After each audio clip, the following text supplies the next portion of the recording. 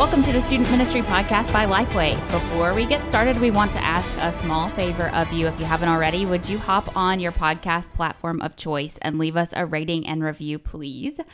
These help us get better, and they help other people find us too. I'm your host, Ben Trueblood. Excited for another episode with you today. I'm here with Nathan Howard.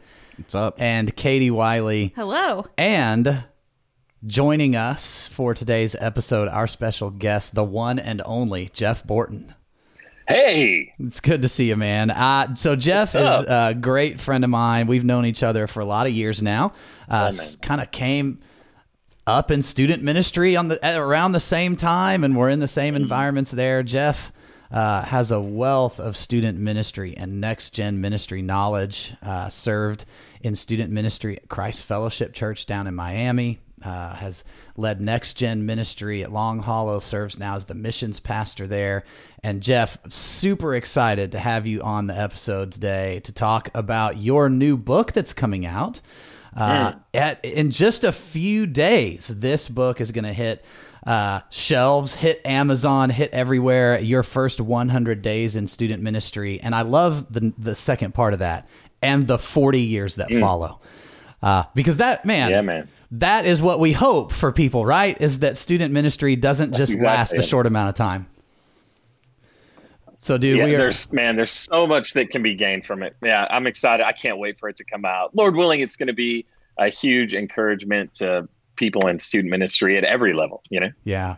Well, I can, if you're listening to this podcast, I can tell you right now that this is one you're going to want to pick up. Because I know Jeff and I've seen his heart for student ministry in action and his heart for people in action. And so that will come through in this book. And I can't wait for people to get their hands on it. Let's start right here, right out of the gate. Let's start with what happened in your heart to say, I want to write about the first 100 days and the 40 years that follow. Man, that is a great question. I'd like to answer, man, it was this moment, but it really wasn't. It was probably a few years in the making. And, I felt like God was saying, hey, there's some things that we could just talk about in student ministry that would help the guys that are coming up, the guys and the girls at every level. I mean, I love student ministry. I love student ministry volunteers, student pastors, the whole deal. And, let me just throw it off the top. It is clear, and you'll see this when you read the book, that I don't have all the answers, and I'm not pretending to. But I think, God was just working in me like, hey, if you could share your experiences and maybe share some insight of what you've learned, what went good, what went bad, that could be helpful. I know I love spending time with guys that have been, and ladies that have been in student ministry a long time, because I feel like I can learn from them. And hopefully this is one of those conversations. So yeah, it was birthed over a long time, really. What do you see happening in student ministry right now that kind of makes you think, man, a book that really addresses both of those things, new people that are just starting out in student ministry and an encouragement to those that are maybe 5 or 6 years in that look at a book like this and go, man, this is really something I want to do for 40 years. Like, I'm not just here for a little while. So as you kind of observe the student ministry landscape, and I know you get out and speak and meet a lot of student pastors all over the place, what are you seeing that makes it this the right moment for that? I think maybe we'd all agree. I think student ministry is tougher than it's ever been. Yeah. And the beautiful thing is students are the same, but there's so many dynamics that impact students in student ministry that just make it tough. I think there's a lot of folks that really want to do their best for the Lord and probably just don't have someone coming alongside them. And so you ask, like, hey, what are we seeing happen in student ministry? I think there's a lot of folks that are volunteers that are trying to lead student ministry. There are people that are part-time or bivocational.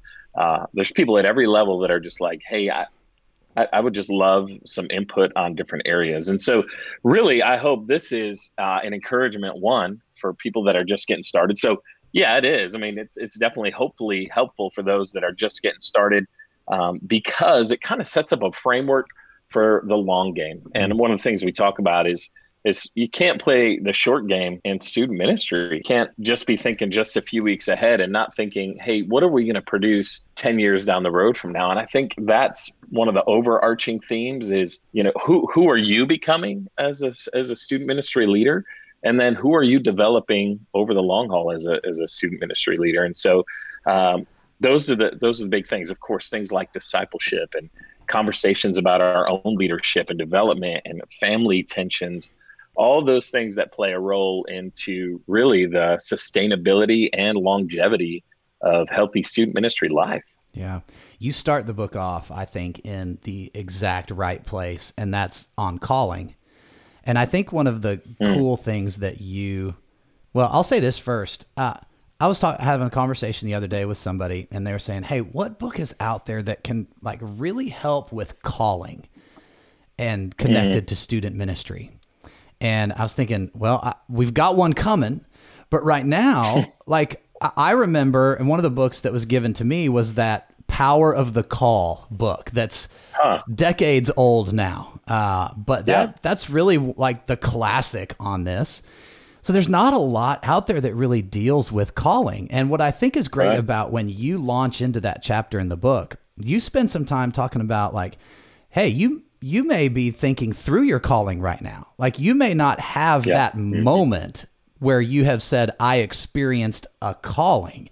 And you kind of unpack that in the beginning stages of this book. So I'd love to get your responses to that and just that start with calling. And if somebody's saying man, I can't go back to that moment in my life, talk us through how somebody walks through that. No, that's exactly it. I think the reason why we address calling first is because on the great days and on the very difficult days, it is so encouraging and sustaining to know that it's God who put you there. And so that's why anytime you're going to talk about student ministry, if you're going to commit to lead, the calling is really important. So, I didn't have one of those moments where it was all of a sudden, and I didn't go forward. Some of my friends did. Different people contribute throughout the book and kind of share some of their experiences in ministry. I didn't have a come down at a camp moment. For me, it was godly people at different phases of my life. The very first guy that discipled me was one that was like, hey, you ought to consider this. And I didn't see it in me. I really didn't. And then, this couple other men in my life that were godly and I trusted said, man, you ought to pray about this. So I'd want to encourage people that if you're seeking the call and trying to understand it, that's a great place to be. Right. And then knowing that God has called you, and the book walks through some of that, why does your calling matter? What does it look like? Clarity and power and confidence, all that comes from knowing that it's God who called us. So I would just encourage, if you know you're called, this first chapter is really going to help you think through and hopefully clarify your calling. And if it's something you're wrestling with, we got folks that are volunteering or maybe part-time saying, do I want to do this with my life? I think it helps bring some clarity. Yeah. So you are a family man. Married son who is out of college, more in the house with you now that are elementary school age and coming up. I know you spend some time in the book too, talking about the most important relationships in the journey of student ministry. And I don't think we could spend this podcast time and just jump past the importance of having our eyes on those kinds of relationships. What are some things you've learned along the way, both as a student pastor and as someone who actively leads student pastors, coaches them, those kinds of things, specifically in the areas of relationships they need in their lives? Yeah. Man, that's good. As you were speaking, it reminded me of some of the books that helped shape me. Doug Fields, Your First 2 Years in Student Ministry, great book. There were so many things in a lot of the early student ministry books that were helpful. And then, and it was a different time. So this is not throwing shade at all, but I realized there are some things that just weren't talked about as much. But this is one of those themes that's been timeless in student ministry. And so, our pastor says it this way. He says, you can lose your ministry and have your family, but if you lose your family, you've lost everything. And I think one of the tensions that we face in student ministry is that we absolutely love our jobs. We love the people we serve. And most of us probably are a type of execution oriented where we love to get things done. And it is easy in the pursuit of honoring God and leading people to Christ to kind of put our families on the back burner. And so one of the things we talk about is balancing that tension, and how do you nurture the most important relationship you have with your family. I was a workaholic when I first got married, and 70, 80 hours a week. And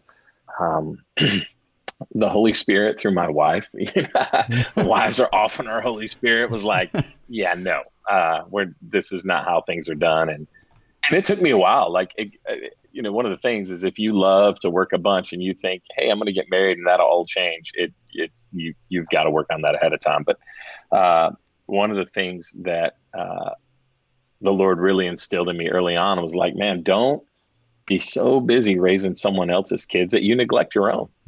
Don't focus so much on the spiritual life of people in your church that your kids resent who you are and what you do, and ultimately dislike the church as a result. And so those are some themes that in my own life really started to hammer down on me. And it is always a tension. It's always a battle. It is never like, hey, I got it figured out. That's not true. My wife and I had a conversation 2 days ago about my schedule. And so it is an ongoing tension, but it is good. Yeah, man, I think the openness, you talked about 2 days ago having this conversation. I think the openness to hear from that and to be vulnerable and not defensive to hear those kinds of things is a key part of it. What would you say to somebody who's dealing with this?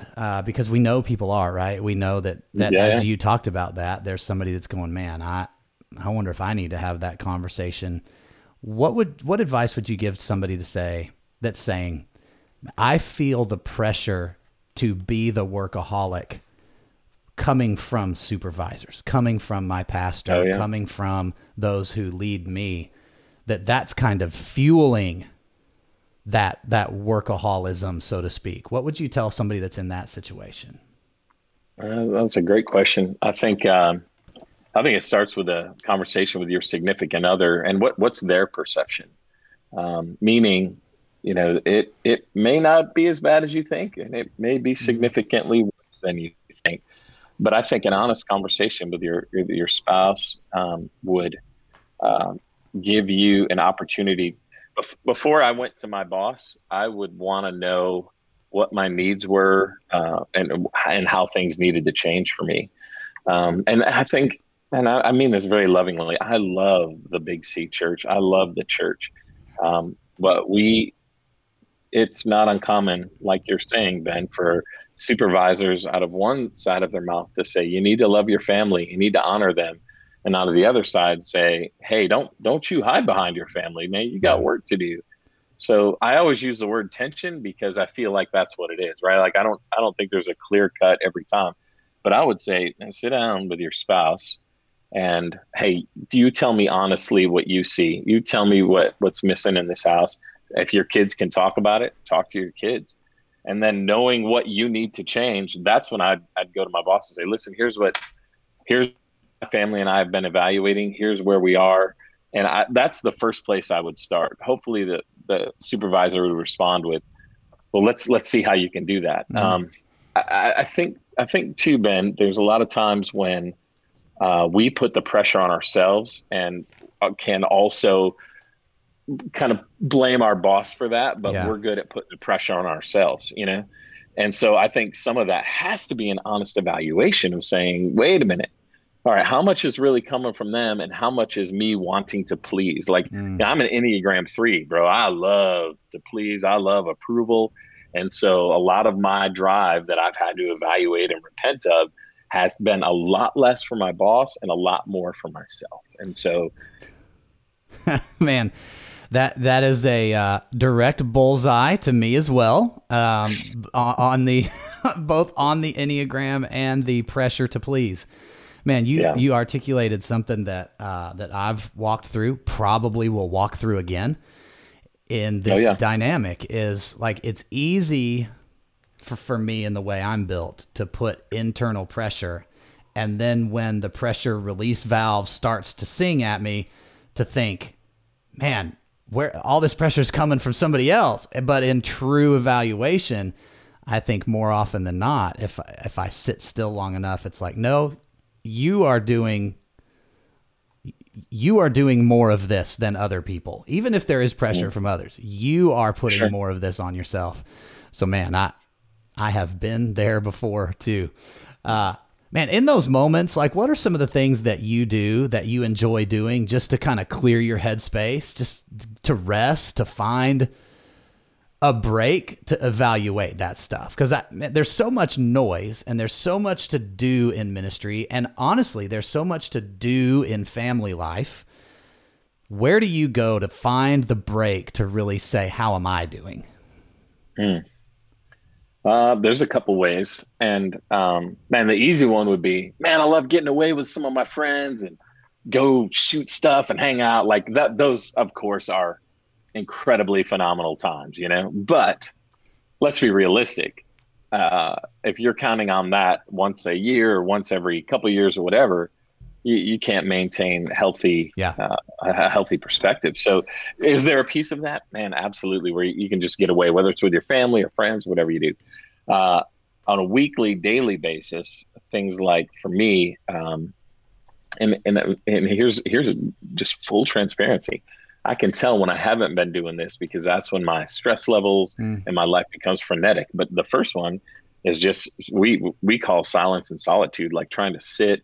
For me, when the weather's nice, if it's not, when the weather's nice, get on the front porch. If it's not, sit out back. But sitting in a rocking chair and just watching and trying to spend 20, 30 minutes of just being quiet and listening for God. I'm not praying.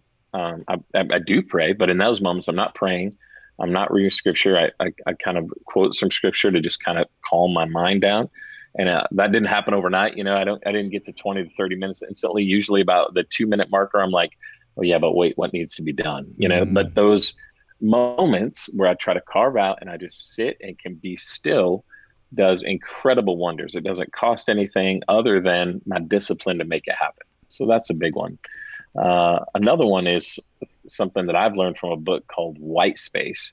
And so white space is when on a professional level, I try to schedule an hour or two and I go somewhere and I just try to dream and think about what issues we have and what needs to be corrected.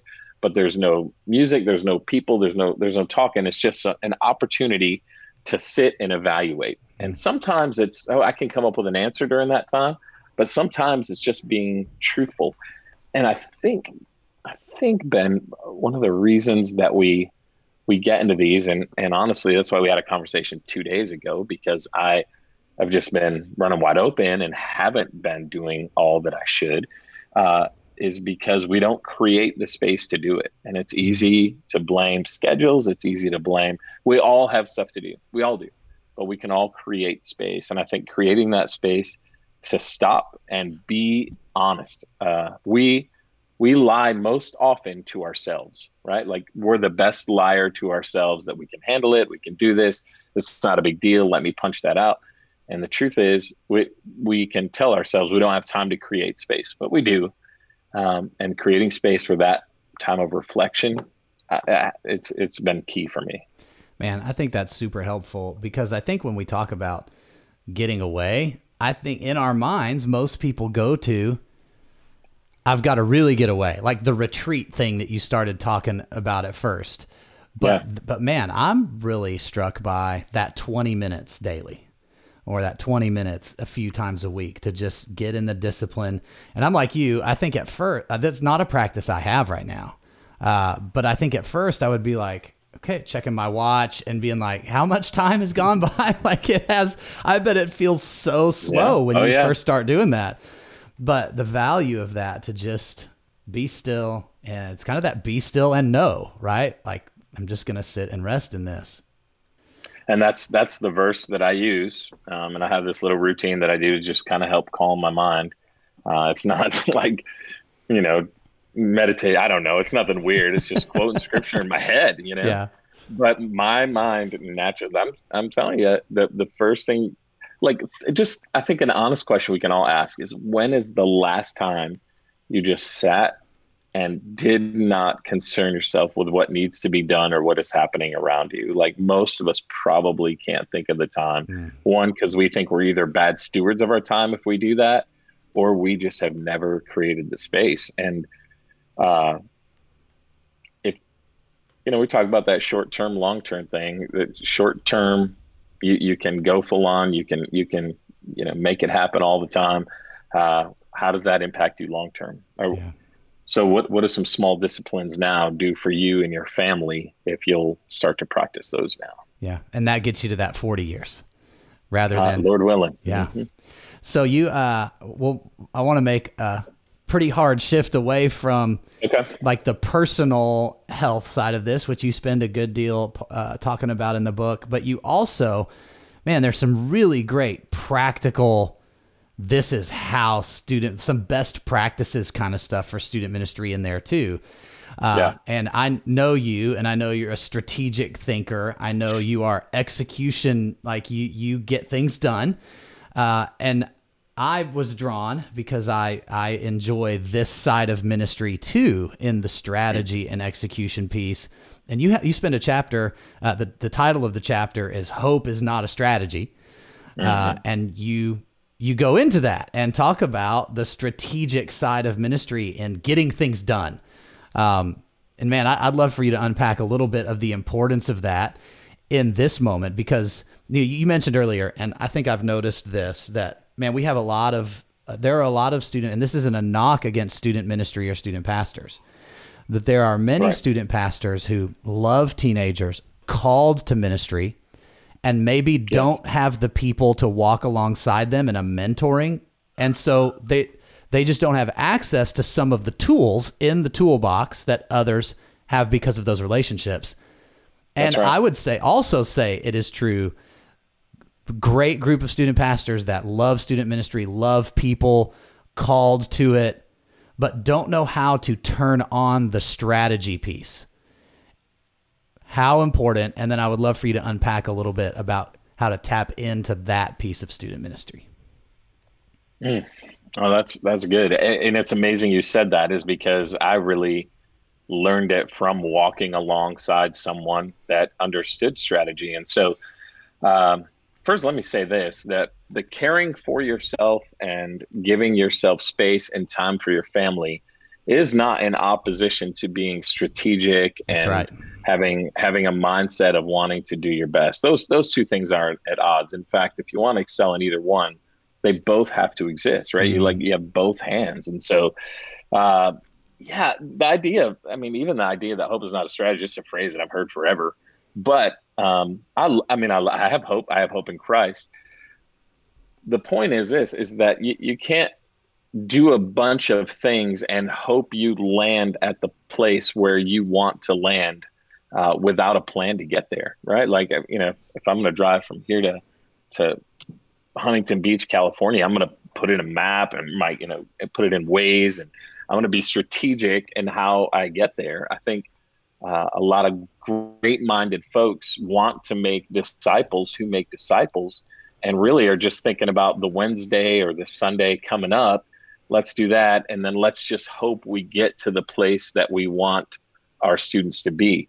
And so the whole idea is, how do we think through a ministry strategy, a journey? In the book, we call it a pathway. How do we help students take sequentially more committed, deeper spiritually steps in following Christ? And listen, we know this. We know programs don't make great Christ followers. They don't, right? Obviously, it's the Lord in us. It's the Lord who does the changing, but we have to put ourselves in environments to grow. And so that's really the idea of strategic thinking, is what kind of student do we want to produce? And I know that sounds a little corporate, but what kind of student do we want to produce?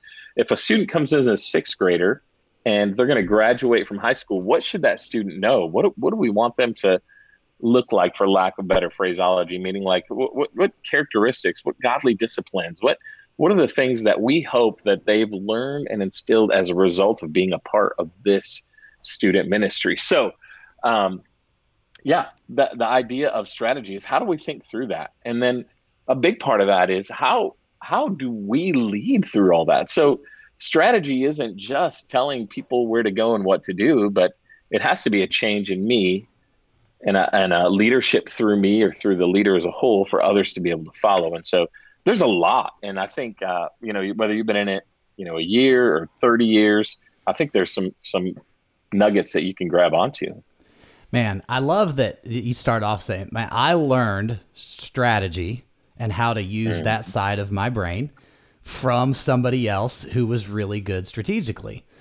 And I think, man, there's somebody, student pastors, ministry leaders that are listening to this. There's somebody in your church that is a strategic thinker. They may not be on your church staff. I mean, hopefully there's someone there, but there may not be, and that's fine. But there is someone in your church from the business world, that has some kind of role that is very strategic, that, hey, what would it look like for you to have lunch with this person once a month and just come prepared, pick their brain, ask them how to develop strategy. This is available to you. I don't believe that strategic thinking in general is a born with skill. I believe it's something that can be learned and developed. Now, there are just freaks that are born with it and they think that way and they are on another level. But for the most part, in order to lead effective student ministry, you can develop the skill of strategy and execution. We just take the extra step to say, I'm going to be intentional by developing this thing. Mm-hmm. Man, well, I mean, I got to be honest. That was my story. My first few years, I mean, I worked in ministry. It was 60, 70 hours a week. And I felt like so much was getting done and I was spinning my tires. I just felt like I was spinning in place. And then when I came alongside someone who understood the strategy piece, I said, wait a second. So if you're going to be strategic, it means not only do you got to do some things, but you got to quit doing some other things. And I felt like almost instantly, that what I was doing took on significantly more meaning because I had a direction that I was going in. And I think that's the encouragement, is like, yes, you can do tons of great stuff, but it is so much more meaningful when you're headed in a direction and you are moving that way and you can see the progress. Yeah. So maybe one of the ways to, as you're listening to this, if you're saying, man, is that me? Let's take Jeff's example real quick and say, if you are working a ton and you turn around and go, what was accomplished? And there's not a lot then maybe you need to do some work on developing the strategy muscle. Talked about, you set me up perfectly for the next thing I wanted to ask you about the book. So you talked about taking some of the things off your plate and the importance of saying, man, I need to focus on these things. Some of those things that you need to focus on might be things you don't enjoy doing. Oh boy. It's easy, right? Like, it's easy for us to say, sweet, I can take things off my plate. Let me make a pile of the things I don't like to do and just push them away. But that's not leading ministry either. And man, it's so good to see that you spent a chapter saying, like, hey, there's going to be some things you don't like doing, but they're absolutely necessary. What are some of those? And maybe a couple things on how you got in your mind, okay, I've got to do these, and so I need to do them well. Yeah. I mean, I told you I love student ministry, but we have been broad brushed for not doing some things well, right? Like, yes. I mean, I don't know if this is a curse word in student ministry or not. Seats is just a simple example, right? Like keeping track of how we spend money. There's a bunch of things. And to Ben's point, a lot of times we just take the things off our plate that we don't like to do. But some of those things, we're the only one that can do them. So, man, there were things that, and I write about this, but there are things that that I had to learn. One is how I approach money at the church. Now, I never went over budget, did that sort of thing. I know some people do, and it's not a big deal. So that's not the conversation as much as this is that keeping details of why we spend money. So part of that strategy thing, it also involves your money. It involves your time. Like, hey, for the money that I'm spending, is it really producing the fruit that I hope? But one of those was money and handling receipts and reporting on time and all that kind of stuff. I didn't like confrontation at all. I mean, parents are mad, whatever. I didn't like dealing with confrontation.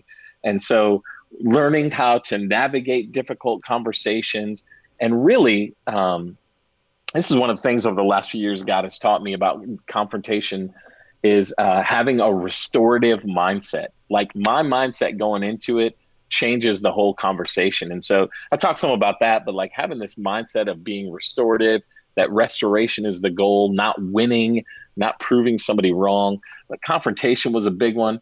And firing people, if you have to do that, is horrible.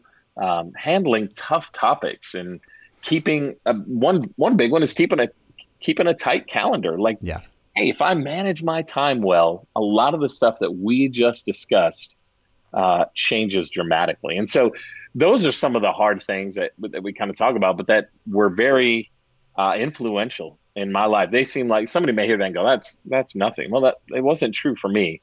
Some detail in those areas made my time far more effective, and it changed my credibility really as a student pastor. I think one of the things that we can never overlook is that we're not just in student ministry. We want to be credible ministers of the gospel who people don't say, they're student ministry, just give them a pass. I don't want to live like that. I want to have a reputation that says, man, they're responsible, they're godly, they're getting this done. And those were all little nuances that had to change about me. Yeah, man, that's good. I am a big proponent of student pastors changing the stigma of unorganized and I lose my receipts and I go over budget and all of those things. I think we need to have some people that take ownership of that and reverse the wrong perception that is the case. I can go soapboxy real fast on that topic.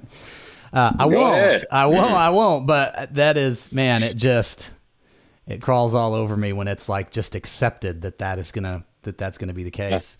You mentioned one of the hard things is firing people. And there people that are listening to this, I don't want you to move past that so quickly and think, well, I don't have a staff at my church, so I'm not going to be firing people. Good.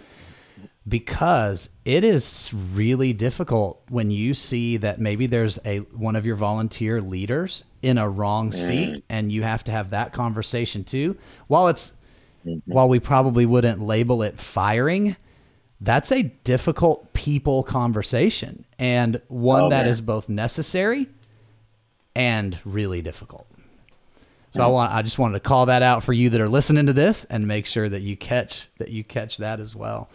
Jeff, I want to that's really good. That's been some of my hardest conversations is people that you love and they're in the wrong seat. Like we talk about that some, but Ben, that is such a great point. Like we've got to be better at that. Yeah. I think that's a harder conversation to have than firing somebody who is on staff for you.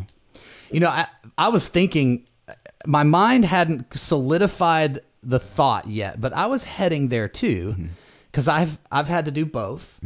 And it's almost like when there is employment, like there's hopefully, if as a leader you've done your job, then there is a track record of performance that you can say, like, let's talk about this for real. We've talked about this before, and you have this handbook. But when you're in the church and you got to have that conversation with a volunteer leader, what do you say when they're just like, man, I'm just trying to serve the Lord?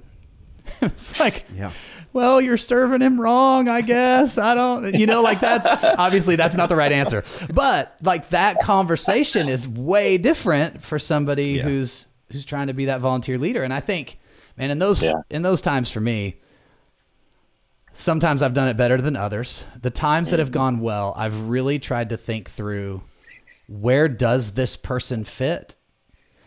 And have a conversation about where they can serve along with why it's not working out in this specific situation. Then that's because that's discipleship. That's helping someone find the place of their best fit in serving in ministry. Yeah. And don't hear that as, man, Ben did that every time, because that is not the case. Jeff, I want to go towards the last thing here, and it's where you actually finish the book as well. And that's the scorecard. You talk about a new scorecard here, and you tell a great story that I absolutely love at the beginning of that chapter with Matt Emmons, who is the U.S. Olympic sharpshooter that was about to win gold. For those of you that don't know the story, was about to win gold and lined up and took the shot and hit a bullseye, but it wasn't his target that he hit a bullseye on, and ended up dropping all the way out of medal contention. And man, that is a story that speaks to so many parts of life, but it speaks directly to ministry. And like, you can hit a bullseye, but it be the wrong target. Happens so often. And I'd love for you to talk just a little bit about that new scorecard and the approach to developing that you mentioned in your book. Man, that's one of my favorite chapters. And hopefully, if you pick up the book, hopefully it feels more like a conversation than it does.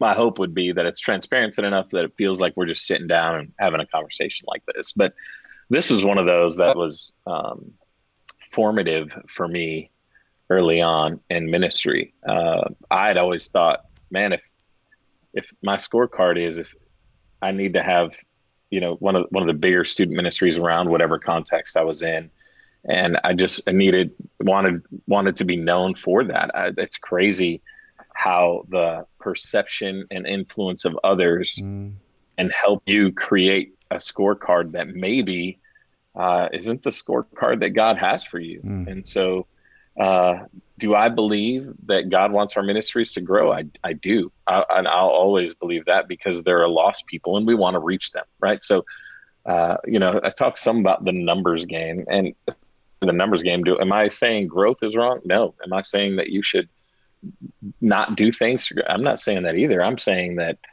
there's so much more to ministry than just the number of students that are sitting in front of you every Wednesday night. Because if y'all like me, that means that the nights there was a bunch of kids, I felt like I was killing it. And the night that there was games and some other things, I was worst youth pastor in the world, and that was a hard way to live. So, a new scorecard, isn't just that I have X amount of kids, or that people think this way about me, or my own comparison. I had an issue with when I was at a small church, when I first started, I always thought bigger churches were out to get me and steal my kids. And I just, for me, I just sought approval and validation from a lot of places, and did not really consider, at the end of the day, when I stand before God, what's God's scorecard going to be? And so new type of scorecard is, should we want to grow our student ministry? Yeah, absolutely. But we should also be discipling, and growth looks different in every place, right? There's no hey, you should hit this, and that's what God finds you successful. That's not this conversation. This conversation is, we should doing our best to always lead students to Christ. But there's also discipling kids. What kind of disciple are we making? If you lead 1,000 kids to Christ in X amount of years, and in a year of them coming to Christ, they're not walking with Jesus anymore, and we didn't really have a plan to help them, where did the scorecard help us if it was just to see them come to Christ? And so, but there are other elements. There's our families. Do our wives love us after being in ministry? Do our kids still think we're their hero even after being in ministry? What about our leaders that we develop, and all those folks that we've led? Where are they at as a result of our leadership? So I think the idea of a scorecard is so much bigger than just what's sitting in front of you. Man, that's good. Well, Jeff's new book, Your First 100 Days in Student Ministry and the 40 Years That Follow, is going to be available on May 1st. So if you're listening to this at release time, it's just a couple of days away. So go pre-order it, get it shipped to you in whatever way you like to order books. Jeff, man, thank you so much for being a part of this conversation and for pouring into us and to all the listeners today. We really appreciate it. Man, I've loved every minute. Thank you, guys. Hey, we'll be back right after this quick message for a little bit more discussion on today's topic. So hang right in there, and we'll see you in a second. With Parent Partner, planning and scheduling a month of parent ministry content is easier than ever. For just $15.99 a month, Parent Partner provides customizable digital monthly content for you to send directly to parents to help them make the most of 4 regular weekly discipleship moments with their students. When parents feel prepared to disciple their teenagers, everyone wins. To learn more and subscribe, visit lifeway.com/parentpartner. All right, super excited about Parent Partner and super excited about that conversation we just had with Jeff. Honestly, he is one of my favorite people on the planet, and I think he has so much that we can learn from, so much that we can grow in. And man, the fact that he's written this book is incredible. So, student pastors, I would encourage you to get it now. There's going to be some stuff in there too for your leaders that they can learn alongside you as you dive into Jeff's book, Your First 100 Days in Student Ministry and the 40 Years That Follow. Let's talk about it today, though. This is our new format. We've been in a couple months, so let's talk through what we learned today. Volunteers, who wants to go first? Katie, Nathan? I really liked how Jeff, I think he's right. I think there's a lot of practical things in student ministry, but I really liked how he addressed a few things that in the book, talking about rest, talking about, I think a lot of the things that he's starting to address are the things that like we hear people say we don't take seriously until we hit those oh crap moments, I've got to take this seriously, which usually a couple years in ministry, like you said, we've realized we really are just spinning our wheels. And so, to have, hopefully for newer student pastors, to have a little bit of wisdom, discernment, when you've heard all these people say, hey, this is something to really take seriously, to grab a hold of that on the front end, and to set yourself up for success that way. Man, I think that's super important because a couple years in, you've learned your habits, right? Like you've created the way that you do ministry. Now, you can unlearn those things and you can re-educate yourself into other patterns that are more healthy. But like you said, man, if you can knock them out and develop healthy patterns on the front end, then you can look at 40 years later. Yeah. Right? Yeah, I like that the focus really is on longevity. And I would hate for people to miss out on this book because it sounds like, oh, it's just a book for newbies. Like, I'm not new. I've been in this for a lot of years or maybe just a few years. But to not miss, to kind of go back to the beginning and refocus on developing those healthy habits that will improve your longevity. And it's not just, oh, man, I survived 40 years, but I really was healthy and thriving and able to sit in that role and thrive. Yeah. There's probably moments along the way where it's like, man, I survived that. For sure. But if you stand back and look at the total timeline, like the things that he walks through in that book is really, to use your word, like how can you thrive in this? Even among the moments where it's like, whew, made it through that one. Yeah, it's not just like I didn't get fired, but really like I was able to keep a healthy view of my call in front of me throughout that time, even though there are moments of survival for sure. Yeah.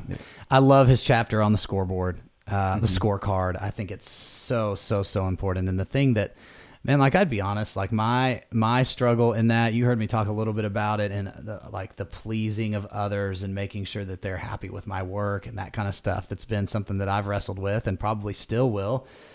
But just are you following a scorecard that someone else made for you? Are you following other people's scorecard? Or are you asking the question, like, what's God's scorecard for me? Yeah. What's the scorecard that I'm developing for myself based on what God's called me to? And I don't think that's a discounting of the scorecard that your supervisor, pastor, executive pastor, whatever gives to you, because there's going to be some of that. Like, hey, here's some goals we want you to chase after. That's not a dismissal of that. But I think what Jeff's getting at when he talks about, are you living your life by other people's scorecard, is, are you doing everything you do to please someone else? thus creating this unhealthy cycle? Or are you saying, hey, what's God calling me to do right here? And I think there's a vast difference between those two things. Yeah. Yeah, I liked how he also said that with the thinking truthfully. Yeah. So like, I know that hit home for me a lot of like, man, if I'm not careful, the scorecard I've kind of been given, then I can morph that into all these extra things that I put on myself and responsibilities. And so it's like my scorecard, then I kind of change it and I'm putting more pressure on certain areas that maybe no one else has. And I'm not really, being truthful to what the calling is or whatnot. Yeah. What's interesting about that is really, now we're not going to go down too far the Enneagram rabbit hole here, but that speaks specifically to me as a 3 and you as a 1. Your scorecard, you make it bigger and bigger and bigger and add all these tasks onto it. It really does. Like, this thing really does play with our personality style and can send us down an unhealthy road in a lot of different ways if we're not constantly centered on the way he starts the book. What's God called me to, and how do I need to live for him? Well, this was a fun one. Make sure you check out Jeff Borton's First 100 Days in Student Ministry and the 40 Years That Follow. And we will see you next time on the Student Ministry Podcast by Lifeway.